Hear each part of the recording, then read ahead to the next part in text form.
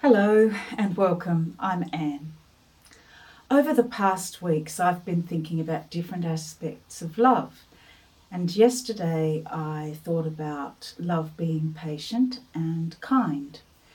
These qualities were identified by Paul in a letter to some Jesus followers in a place called Corinth. They formed part of a list that was much bigger and in which Paul talked about a whole lot of other things that love is and is not. After talking about love being patient and kind, he said that love does not envy.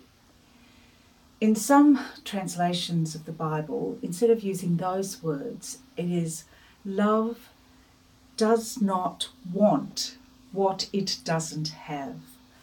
Another version says, love is not jealous when blessing comes to someone else.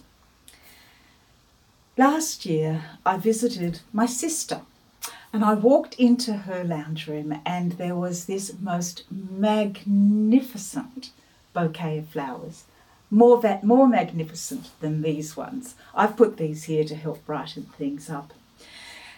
And she'd received that magnificent bouquet on her birthday. And later on I said to her husband, "Oh, those flowers are so lovely, I'm envious." And he looked at me with a twinkle in his eye and he said, "Now, Anne, rather than envy, you should rejoice in your sister's good fortune." And yes, he was right, I should have rejoiced. And I agreed with him. It was a bit of banter going backwards and forward, but it made me think.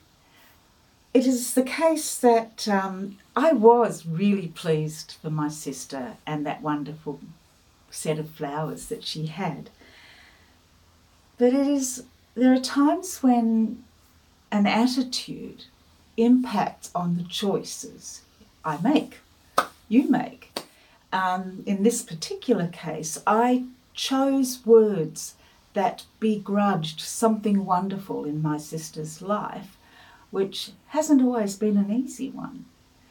Instead, I could have chosen to be generous and loving with my words. I could have chosen words that shared in her delight and expressed my happiness with the gift. Paul is right, I realised. Love does not envy. According to Tim Chaddock, author of Better, How Jesus Satisfies the Search for Meaning, envy is quite a bit like the Incredible Hulk.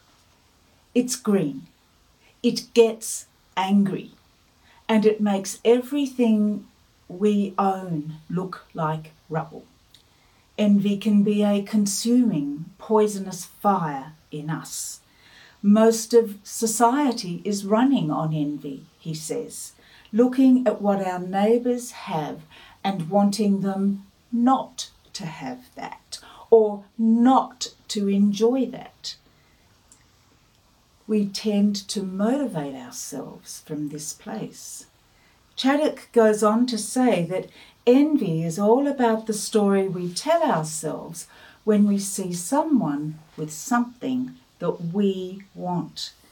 We see that and we say, "They shouldn't have that," or "Why did they get asked to do that?" or "I can do better than that." We begin to tell ourselves, "I deserve that, I can do that." That way of viewing others can lead to bitterness and resentment. It can lead to boastfulness as well, to compensate, to say, well, look at me, I'm just as great.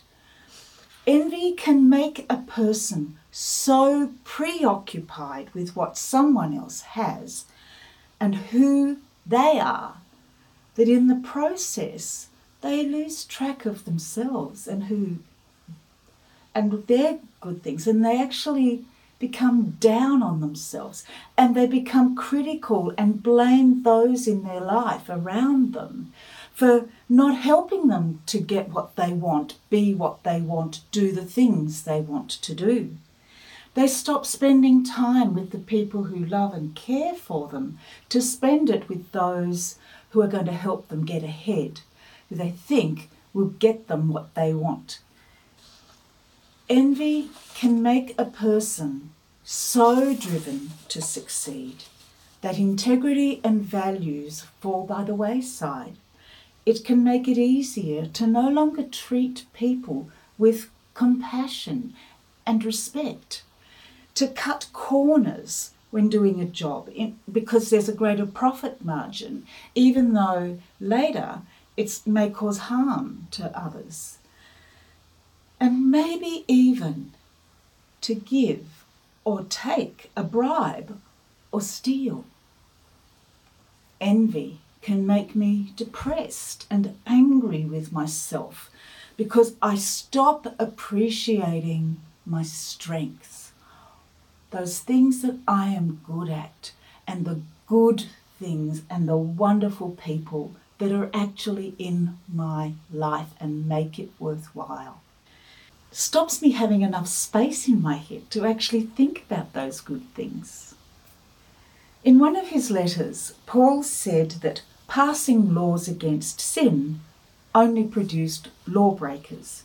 Importantly, he also said that sin didn't and doesn't have a chance in competition with the aggressive forgiveness we call grace. I love that term. Aggressive forgiveness we call grace. You see, when I'm envious, I put the focus on me and I leave no room for God to show me that forgiveness, His grace, and how much He wants me to experience that, and how much He wants to share other gifts with me.